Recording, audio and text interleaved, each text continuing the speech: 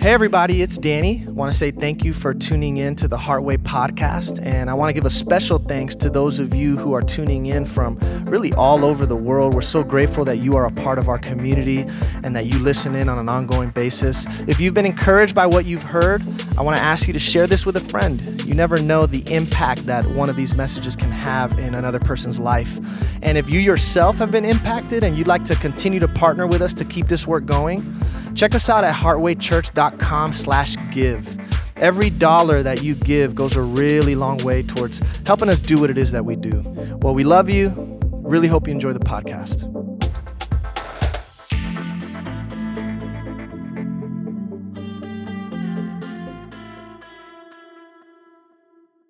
Wagwan.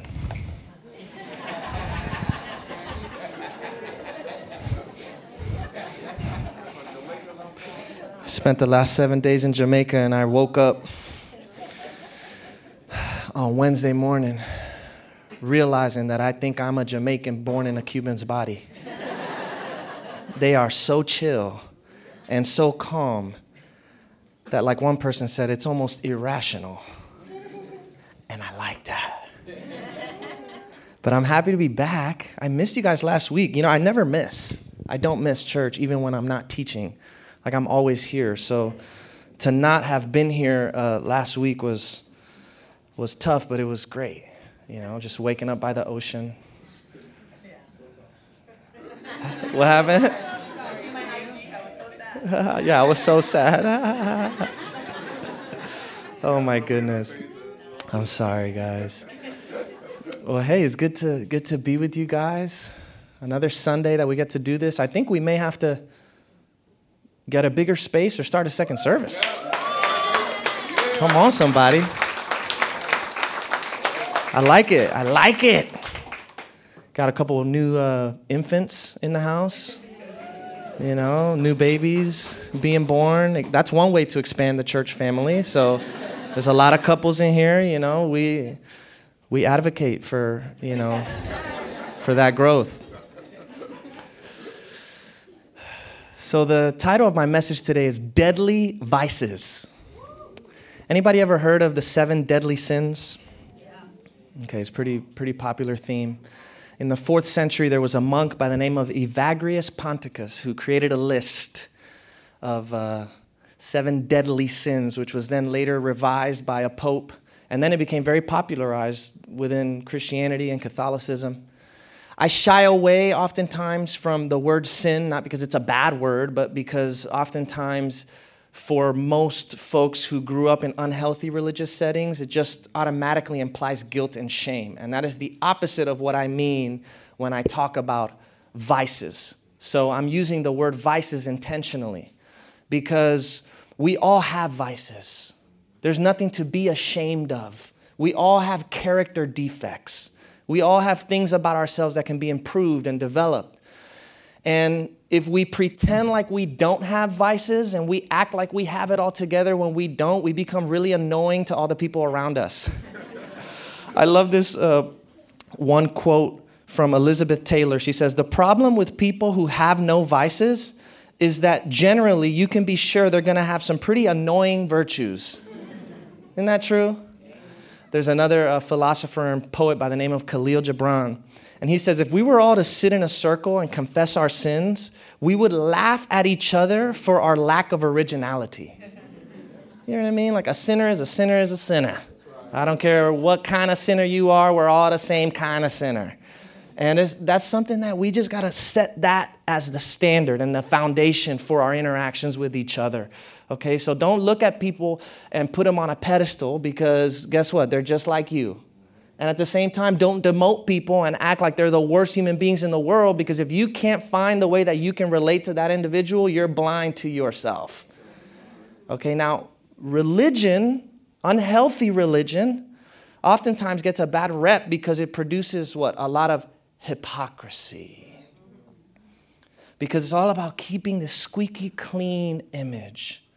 Religion, when it's unhealthy, tends to be all about morality. I don't preach morality. I never tell people on Sunday morning when you come to Heartway, don't do this because it's bad and God doesn't want you to do it. that is a lousy reason not to do something. It really is. In fact, the more you tell people don't do it because God says you shouldn't do it, the more they want to do it. Because one of our most primitive, primal instincts and desires is for freedom. So if you try and enforce ethical imperatives on other people and make it an obligation or a demand, it actually produces the complete opposite effect. So the point isn't to just be moral. It's about your heart. God cares about your heart. A lot of religious folks think, okay, don't smoke, don't drink, don't cuss, don't fool around, and everything's great. But you're a snob. And nobody likes being around you because you judge everybody. You can't be around other humans that don't follow your way of life. And you may not even ever say a word of criticism or judgment towards them, but we could feel it. We could smell it. We could see it in your eyes. I love that Jesus was referred to as a friend of sinners. A friend of sinners. That means you got to be comfortable in that setting with those people. But it's not those people, that's us. You understand? That's my point. It's not those sinners over there. No, it's all of us. Okay? You can have this moral checklist and everything is checked off on that checklist, but your heart is in the wrong place. I'd rather be with the person who drinks and smokes and sleeps around, but has a good heart and is humble and is kind than the person who is perfect and they're judgmental and self-righteous and they look down on other people. This is why Jesus said to the religious people, you know those prostitutes and tax collectors that y'all are so critical of? They're going to enter the kingdom of heaven before you. So that's why I'm hanging out with them. Because at least they know and understand and are honest about who they are. You can get to a point in your religiosity where you're not even honest about who you are. So a lot of us have been taught that when it comes to our vices and our character defects, that we have to be at war against them. We've got to fight this battle. But that approach never gets to the root of the issue. Okay, you don't need to get rid of your vices. What you need to do is learn how to understand them, see through them. Instead of resistance, bring understanding. Once you understand why human nature is the way it is, why you do the things that you do, those vices end up getting rid of themselves almost effortlessly. So you got to ask yourself the question, why are these vices appealing to me in the first place? Why do I want to do these things? The answer that I have come to find is pleasure. We do things because they're pleasurable to us. The problem is pleasure is temporary. Pleasure is fickle. Pleasure is here one moment, gone the next. It doesn't truly satisfy, which is why you always need more and more and more and more. What your soul really longs for isn't pleasure, it's peace. It isn't pleasure, it's joy, lasting, abiding joy and peace. That's way better than pleasure. So, once you understand that virtue is what brings happiness, your vices start losing their power over you. True happiness comes from living a life of integrity, a life of wholeness. So I want to go over these 7 deadly vices with you today. And this is just an opportunity for all of us to do some self-inventory, some self-inquiry, some self-observation and reflection. Don't beat yourself up for the way that you are. Just bring some understanding to the way that you are. And don't think of these things as bad, wrong, sinful stuff. Think of these vices as joy killers. That's all it is. This is a joy killer. So it's not that I'm not going to do this because it's really bad. No, this is a joy killer. I want happiness. I want peace in my life. And so there are certain things that I can do that are conducive to that, and there are things that I can do that are not conducive to that. These vices, what I'm offering to you is these vices don't produce the peace and the joy that you're ultimately looking for in life. One quote from St. Augustine, he compares a slave who's a person of good character to a king who is a person of wicked character. And look at what he says. Thus, a good man, though a slave, is free. But a wicked man, though a king, is a slave. For he serves not one man alone, but what is worse, as many masters as he has vices. All right, so you become a slave of your vices. They become your master. How could you ever find joy and happiness in that way? So here's the first one. Pride.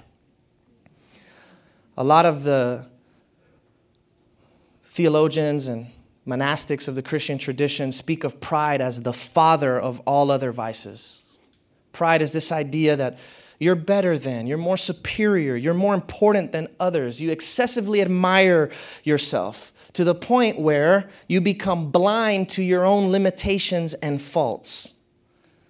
And what's crazy is that in our society, in our culture, when we see people who are proud, we confuse that for confidence. We think that that's confidence.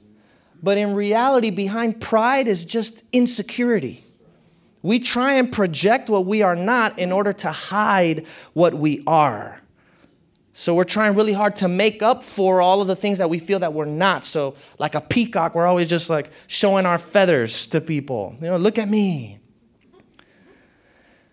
The problem with pride is that it causes you to measure your value and your worth on the basis of comparison with other people. Pride can only exist where there is comparison. And the pleasure that is derived from pride is feeling better about yourself because you're above the rest. So if you're building your sense of worth and security on the basis of how you compare to people around you, you understand that's a really shaky foundation on which to build your self-worth. Because you may be a hot tamale. You may have all the money in the world. You can be super successful, drive an amazing car, have the perfect house with the fence and the yard. And guess what? There's going to be somebody that has more than you. There's going to be somebody that looks better than you. There's going to be somebody that's younger and hotter than you. So if you're basing all this stuff on how you compare with other people, it may last for a little while, but life will send you a wake-up call. So pride actually gives you a false sense of security that's rooted in that which is external. I heard someone say the other day, when my wealth was gone, my pride went with it. You don't want to base your sense of worth and value and confidence as a human being on anything that can be taken from you. And everything externally can be taken from you. If you work out and you look good, guess what? Accidents happen. Things happen. It may not always be that way. You get older. You know what I mean? Anything external that can be taken from you is not worth building your life upon. But if you do that, guess what? You start becoming very artificial. You become fake. You have this sense of entitlement. It makes you rude towards other people, very difficult to be around. And the problem with pride is prideful people start believing their own lies. They start believing their own press to the point where now you can't even acknowledge and admit where you're wrong. It's a very dangerous place to be, which is why the scriptures say pride comes before the fall. You never want to lose your capability to honestly evaluate yourself. And when other people give you feedback, instead of being totally resistant to it, welcome it. It would be ideal to get to the point where not only do you welcome critique from others, but you ask for it. Can you give me some feedback? You know, there's always a little bit of truth. And it's hard for me to say that because I get some harsh stuff sometimes. But there's always a little kernel of truth that I can find that I agree with. It doesn't have to be either or, it's both and. I hear you, and I can see how you arrive at that conclusion. I can see some merit in what you're saying. And also X, Y, Z. But it has to be, no, they're lying. That's not true. Well, yeah. There's always just a little kernel that you can find. And if you can find that kernel, now the criticism isn't going to affect you as much. You can actually use it and build on it and get better and grow. That's pride. The next is envy, very closely connected. Envy is wanting what someone else has And it's more than that. It's also resenting someone for what they have or possess or have accomplished. So people feel envious when they see other people living the life that they want to but don't. Envy is also just insecurity being projected as anger and resentment. Here's the tough thing about envy, just to prepare you. The people oftentimes who will be the most envious to you are the closest to you. Not all the time. I hope you have good, genuine people in your life that support you and celebrate you. I thank God I do. But when envy is present, normally comes from the people closest to you. So just be ready for that. I don't really have an answer for that other than just know that that happens. Oh, somebody said a lot. If you haven't fully tapped into your potential, you start resenting people who have. All right? When I see somebody living into the fullness of their calling, I want that to inspire me. I want that to encourage me to grow and develop. I want to learn from these people. I don't want to bring them down, but the pleasure that envy brings is seeing other people fall. That's sad. Isn't that sad that sometimes people take pleasure in your downfall? But if somebody takes pleasure in your downfall and they want to bring you down, it's because they feel that they're beneath you. You understand? So if you envy another person, it's because you feel that you're beneath them. Well, that's not their issue, that's your issue. You understand? So you got some stuff you got to work on. Because you think somebody's better than you just because they have more, or they've done more, or they've accomplished more. That's an identity crisis that you got. And them failing isn't going to fix that for you, because then there'll just be somebody else that takes their place. So envy causes us to criticize other people so much. We put so much energy towards bringing other people down that we now put very little and minimal energy towards improving and growing and developing ourselves. So envy keeps you trapped where you are. You want progress. You want growth, which is why you have this envy and resentment within you in the first place. But the envy is preventing you from actually experiencing it.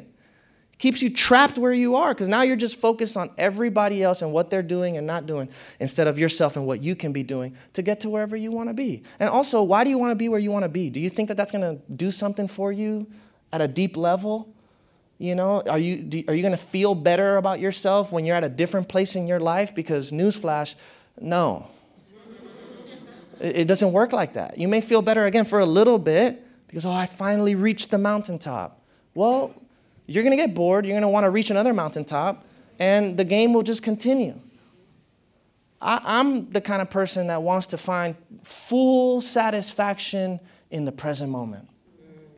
Whatever I'm experiencing in this present moment is where I'm going to find my contentment and my satisfaction. Can this moment be enough for me? When you start living like that, now the future is just filled with so many possibilities. And you can pursue whatever it is you want to pursue without any fear of failure, because you're not attached to the outcome anymore.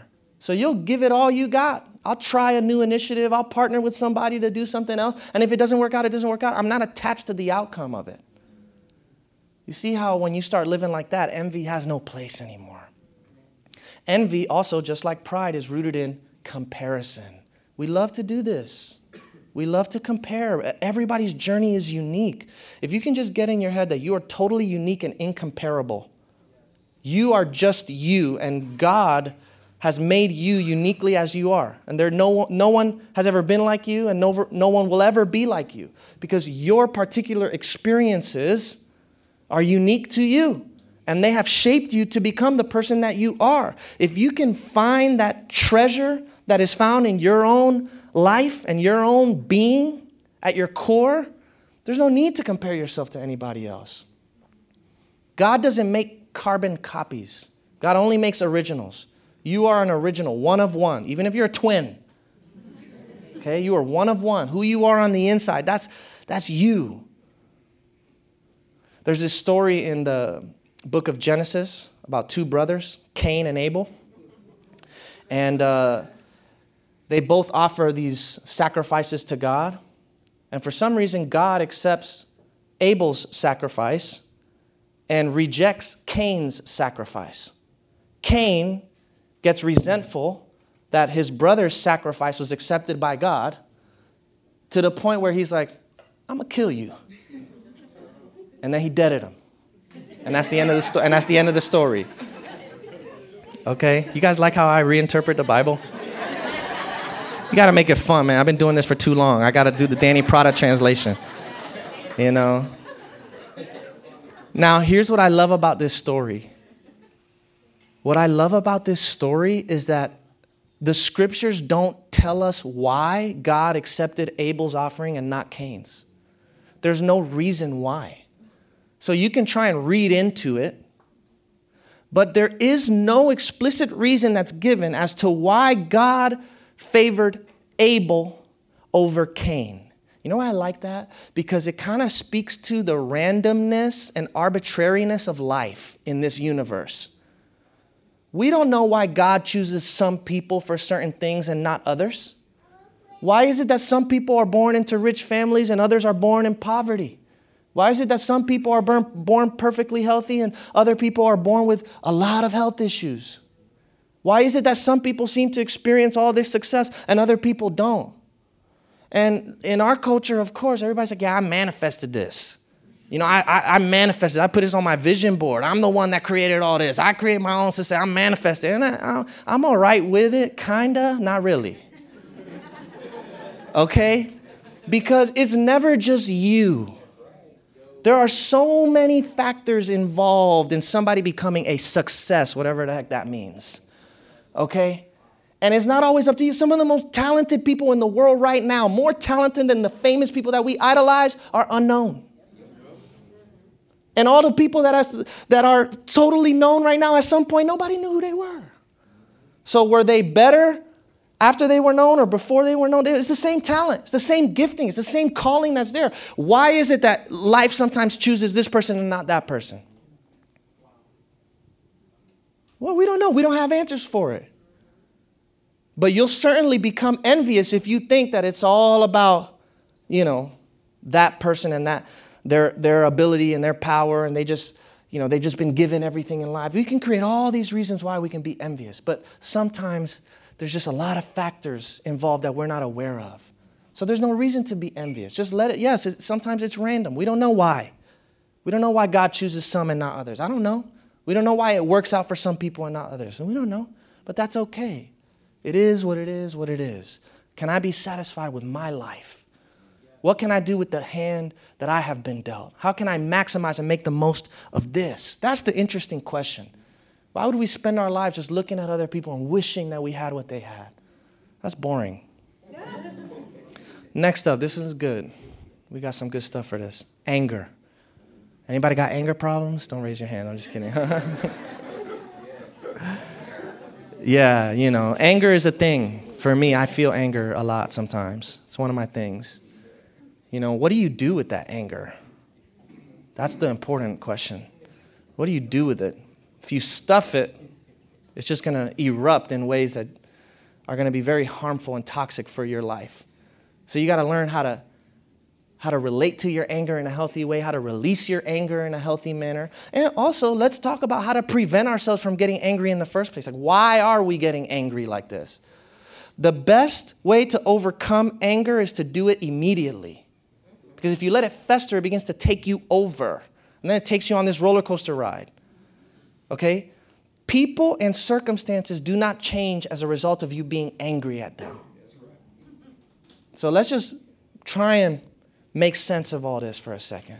Nothing's going to change just because you're so angry. In fact, it's going to make things worse. If it does change it, it's going to change it for the worse. What anger does change is you. Not your circumstance. It changes you. It changes you by turning you into someone that you're not. Because once you're done with your episode of explosion, what normally happens? Man, now that I'm back to my senses, I'm sorry. I was, and you did all this crazy thing in that moment of anger. You didn't even mean it.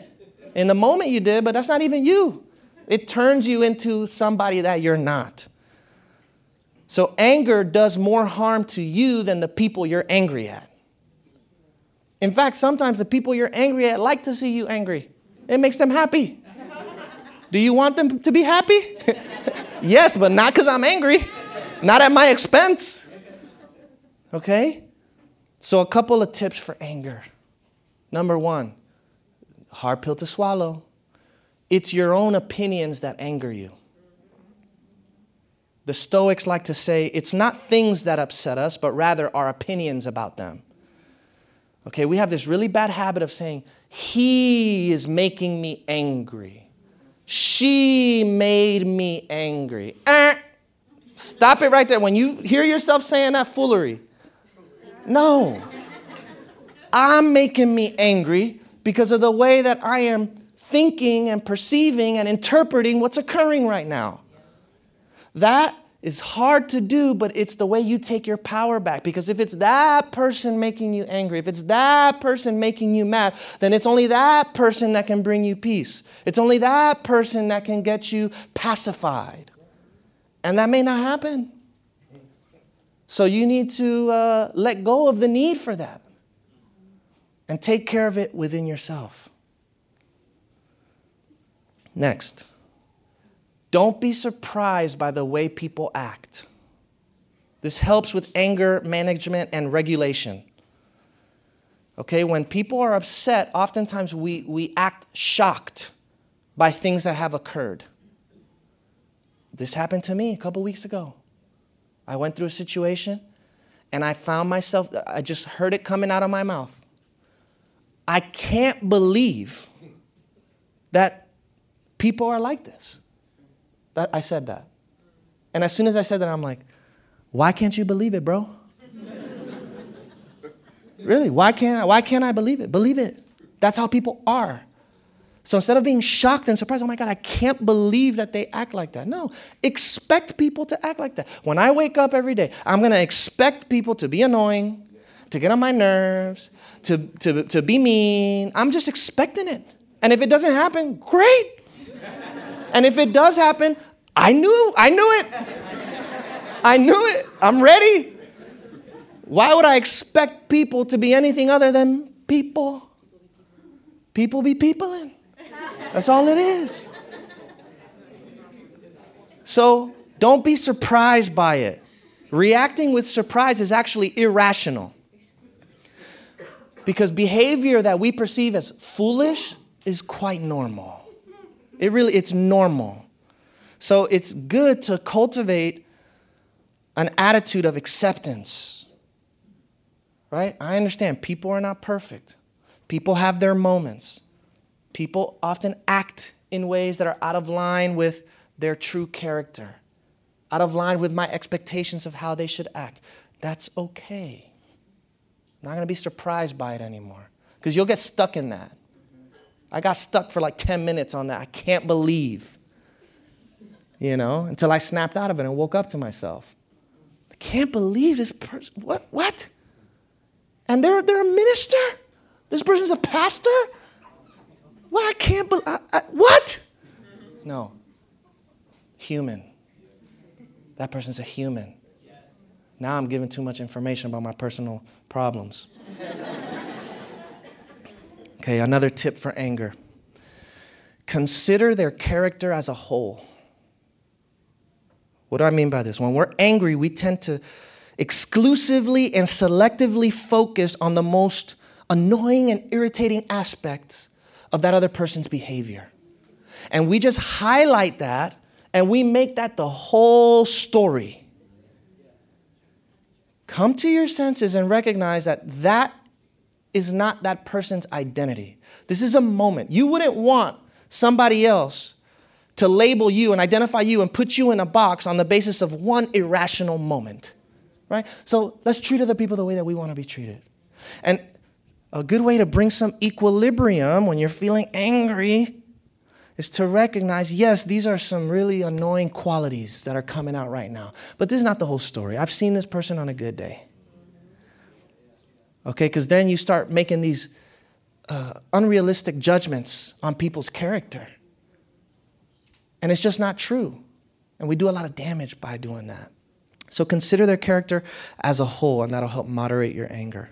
And then last but not least, when you're dealing with difficult people, keep an open mind about their motives.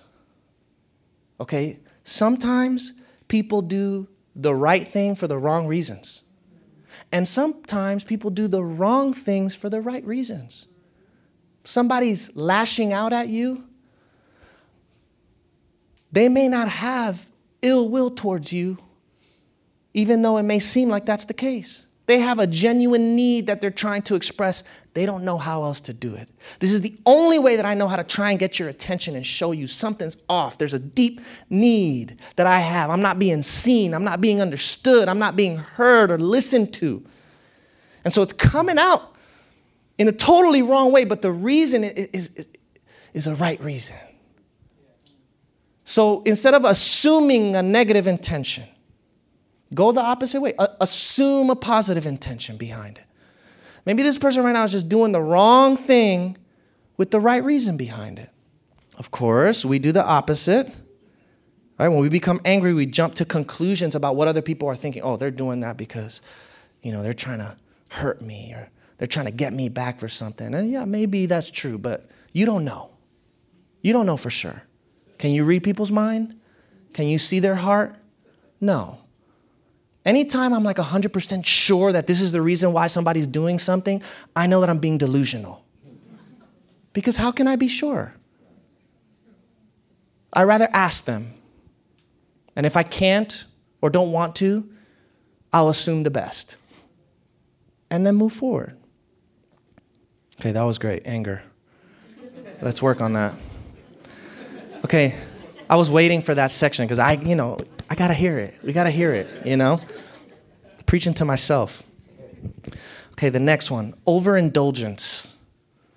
Overindulgence. Technically, this one is gluttony, but, we're going to expand this. Overindulgence. It applies to everything. The principle here is too much of a good thing can be a bad thing. Things like food, sex, money, work, these are all good things. But they can become bad things when they are misused. If you're overindulging in stuff, you're just trying to find an emotional escape. There's some stuff you don't want to deal with. And the way that you try and forget is by diving head first into something that is going to just bring you a whole bunch of pleasure and give you a rush of dopamine and help you try and forget what you're going through for a little bit. All that does is harm you on multiple levels. Compromises your health, diminishes your energy, affects the way that you feel about yourself. And if you're not careful with your overindulgence, eventually you'll get to a point where you can't stop yourself from indulging. And that's when you become a slave to your vices. Again, it's not that any of these things are inherently bad in and of themselves. It's about how you relate to the stuff. And too much of a good thing can be a bad thing. So the way to counter overindulgence is by developing self-control. Self-control sounds like a restriction, but it's actually true freedom. Self-control is power. If I have control over myself, then I am free from the control of people. I am free from the control of circumstances. I'm free from the control of my desires and my emotions. There's a reason why the New Testament teaches that self-control is a fruit of the Spirit. You want to know that God is at work in somebody's life? Real transformation? Self-control is a sign of that. It doesn't mean you're going to be perfect all the time. Again, this has nothing that I'm talking about has anything to do with perfection. Everybody knows this, right? That's not even a thing. It's not real. The only perfection is imperfection. Okay, but to develop a sense of self-control means I am not dominated by my urges. Freedom. And that means other people can't control you. Freedom. Because somebody knows you really want something. You really want money. You really want sex. You really want this. You really want that. Now that's just a little carrot. And you become a little bunny. And you're controlled by people. Really. You just get controlled. I don't like that. Do you like that? Some people like that. I don't like that. So we're not doing that. Okay? So another way to combat overindulgence, and this is very wise advice, guys. Everything in moderation. Nothing in excess. If you can just take that principle and apply it in every domain of your life, everything in moderation, even moderation. Sometimes it may be time to indulge. Yes. Everything in moderation, even moderation. Nothing in excess. There's a time and a place for everything. That's how you keep your balance. Next, lust. Woo! Lord have mercy. Help me, God. Please. This is a tough one. Some of y'all want to step out right now. We're not going there, Pastor. We ain't going there today. Lust. Okay? Let me tell you what lust is not. Okay? Lust is not sexual desire. Can we normalize sexual desire? It's okay to have sexual desires. Yes, I know. It's Sunday morning. We're in church. Sexual desires is not bad. Who told you that was wrong? Church. Yes, church. I know. I know. Yeah, I know. We're trying to, I know. But it's like, think about Adam and Eve in the garden. They eat the fruit. Now they're naked, and they're ashamed about it. They start getting these leaves to cover up, and God's like, who told you were naked? What's the problem? Really? Sexual desire is normal. Lust isn't about wanting sex. It's about needing it. It's the need for it. When you have a need for it, you will use people to get what you really feel you need. You understand? So there's a lot of people that I know, they want other people to lust after them. We want other people to be obsessed with us. There's something feels powerful about it. Like I said, we can control people. But let me tell you something. If you lure somebody on the basis of your attractiveness, if you're able to control your partner on the basis of your, sexual energy and vibe, who's not to say that somebody else won't be able to do the same thing? So if your relationship with somebody is, and of course in the beginning stages, that's what it's all about. It's like, ooh, I'm on fire. I just want to, you know what I mean? We just want to, Well, guess what? If that's what you're basing this whole thing on, the next hot person that comes along, your dude is going to be like a little dog. Because when we get what we want, it gets old. You know what I mean? So, in lust, you're the one that's important. In love, the other person is important. You understand? We confuse lust with love all the time. Lust just takes the body and discards the soul. What's the point of that? Why? Repeat, lust takes the body and discards the soul. And lust blinds you. So it causes you to become attached to the wrong people. Because you're not even looking at the right criteria. You're just going off of this impulse and instinct that is good and natural and beautiful, but that can lead you astray. And sometimes it'll bring you together with folks that you don't got no business with. And that's something that I've had to tell myself in my singleness. If I entertain what's not for me, I won't be available for what is. So, why am I going to,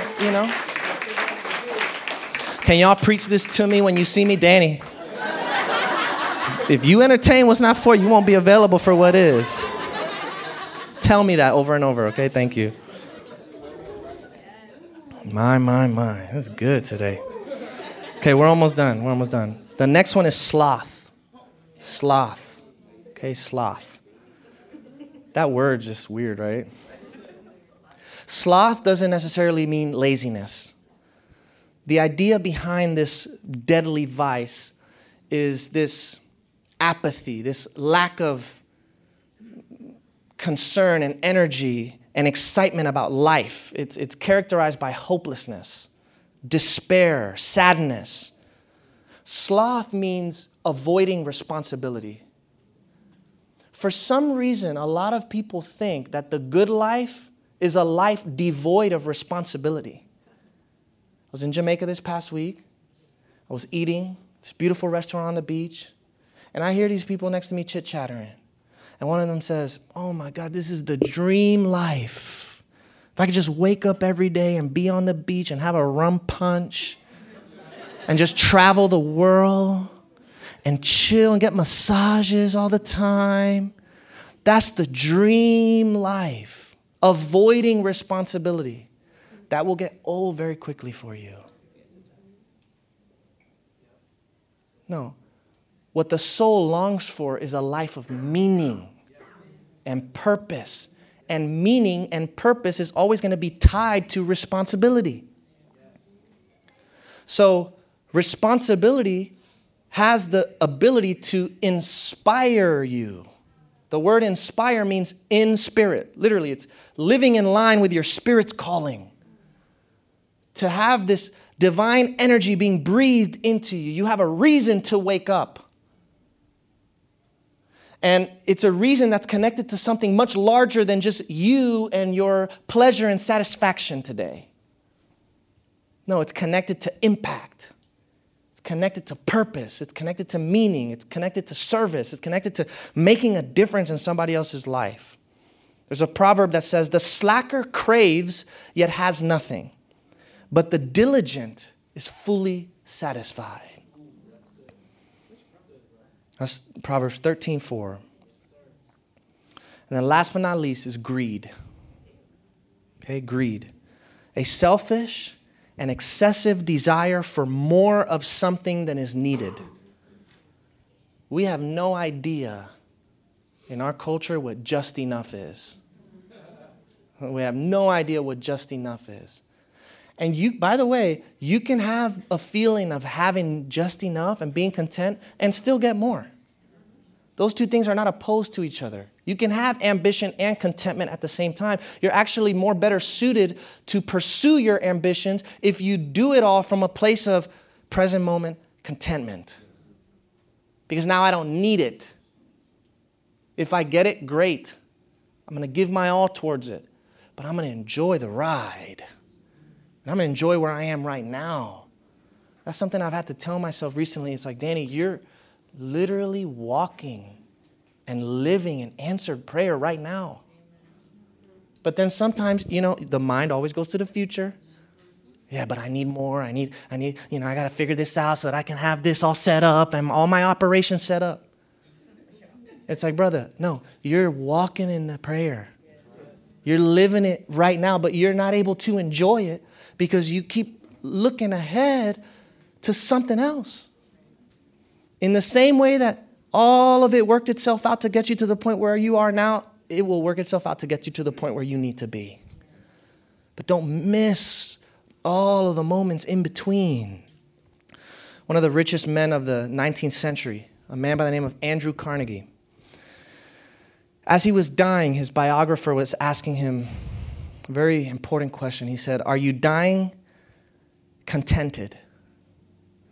And he said, "No, I'm actually a very discontented man. My whole life has been a failure. I'm unfulfilled." And his biographer said, "I don't understand how that can be the case. You have everything in the world and more. You have all this wealth. You have all this money.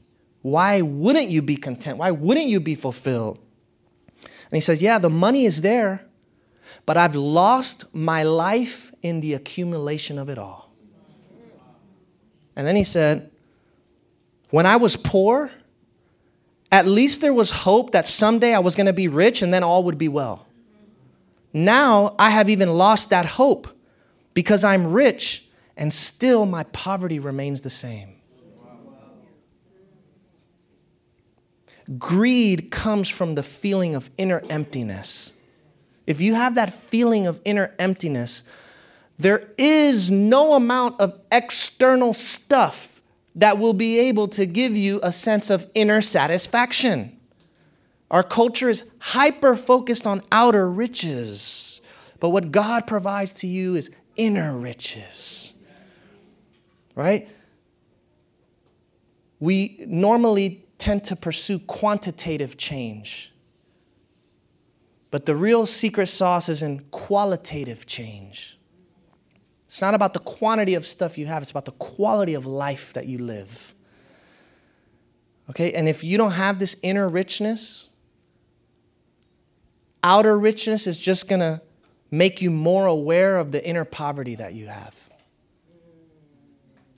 So true wealth is contentment. True wealth is peace of mind. True wealth is family, your loved ones, the connections that you have. That's true wealth. Get rich in that way first. Then let's talk about the other stuff. Be rich in joy, rich in peace, rich in love. And then you'll begin to see everything work out. And the good part is, even if it doesn't work out, you'll still be okay. Let's pray. God, in this moment, we open up our hearts and we ask you to form us into the image of Christ. We ask that you would transform us from the inside out into people of virtue, because we know that our happiness and joy in life is connected to virtuous living. We're not trying to be perfect. We're trying to be whole, people of integrity. There are so many of us right now, God, that are enslaved to our vices. I pray today that you would break those chains. Help us to see through the life of vice, to see through the temporary pleasure these vices bring, so that we can release and let go and be open to the true wealth and true contentment that you have for us within. We thank you that you're walking with us through this journey. Help us not to beat ourselves up or feel guilty and ashamed when we don't get it right, but to remember that we're all a work in progress. And you will complete the work that you have started in us. Thank you for your love. In Christ's name, amen. All right, everybody. God bless you.